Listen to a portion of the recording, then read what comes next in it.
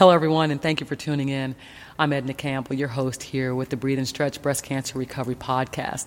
We are here and we're all about empowering breast cancer survivors with the knowledge and understanding of how breath work and intentional movement can positively impact your recovery process. Have you ever really just sat down and thought about what your fully recovered self looks like, feels like, moves like, or even acts like?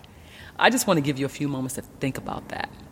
To think about that person that you're striving to become, and the body that you ultimately want to live in.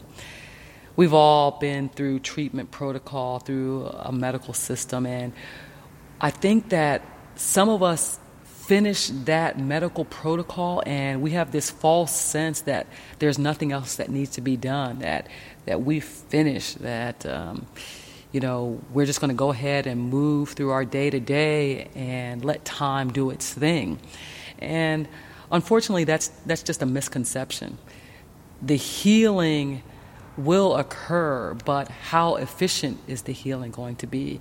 I mean, are you going to heal with scar tissue that limits your mobility? Are you going to heal with pain? Are you going to heal with a distorted body image?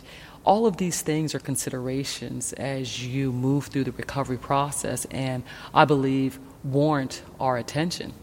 So the first place that we start with Breathe and Stretch is understanding your goal.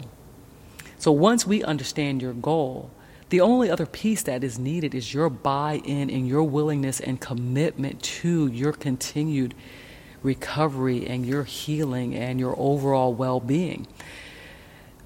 I hope that in saying this, that if you have ever felt resigned to a body that is hampered, that is in pain, that is restricted in any way, I hope that right now that I'm able to nudge you from that way of thinking and into a place of understanding and realizing that you play a role in your recovery process and that you can have impact and make a difference in the way your body is healing and give yourself a higher quality of life.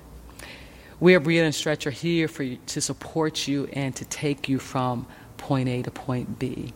You can find us on Facebook and our website, breatheandstretch.com. Go ahead and check us out, look into our online classes and even our local classes.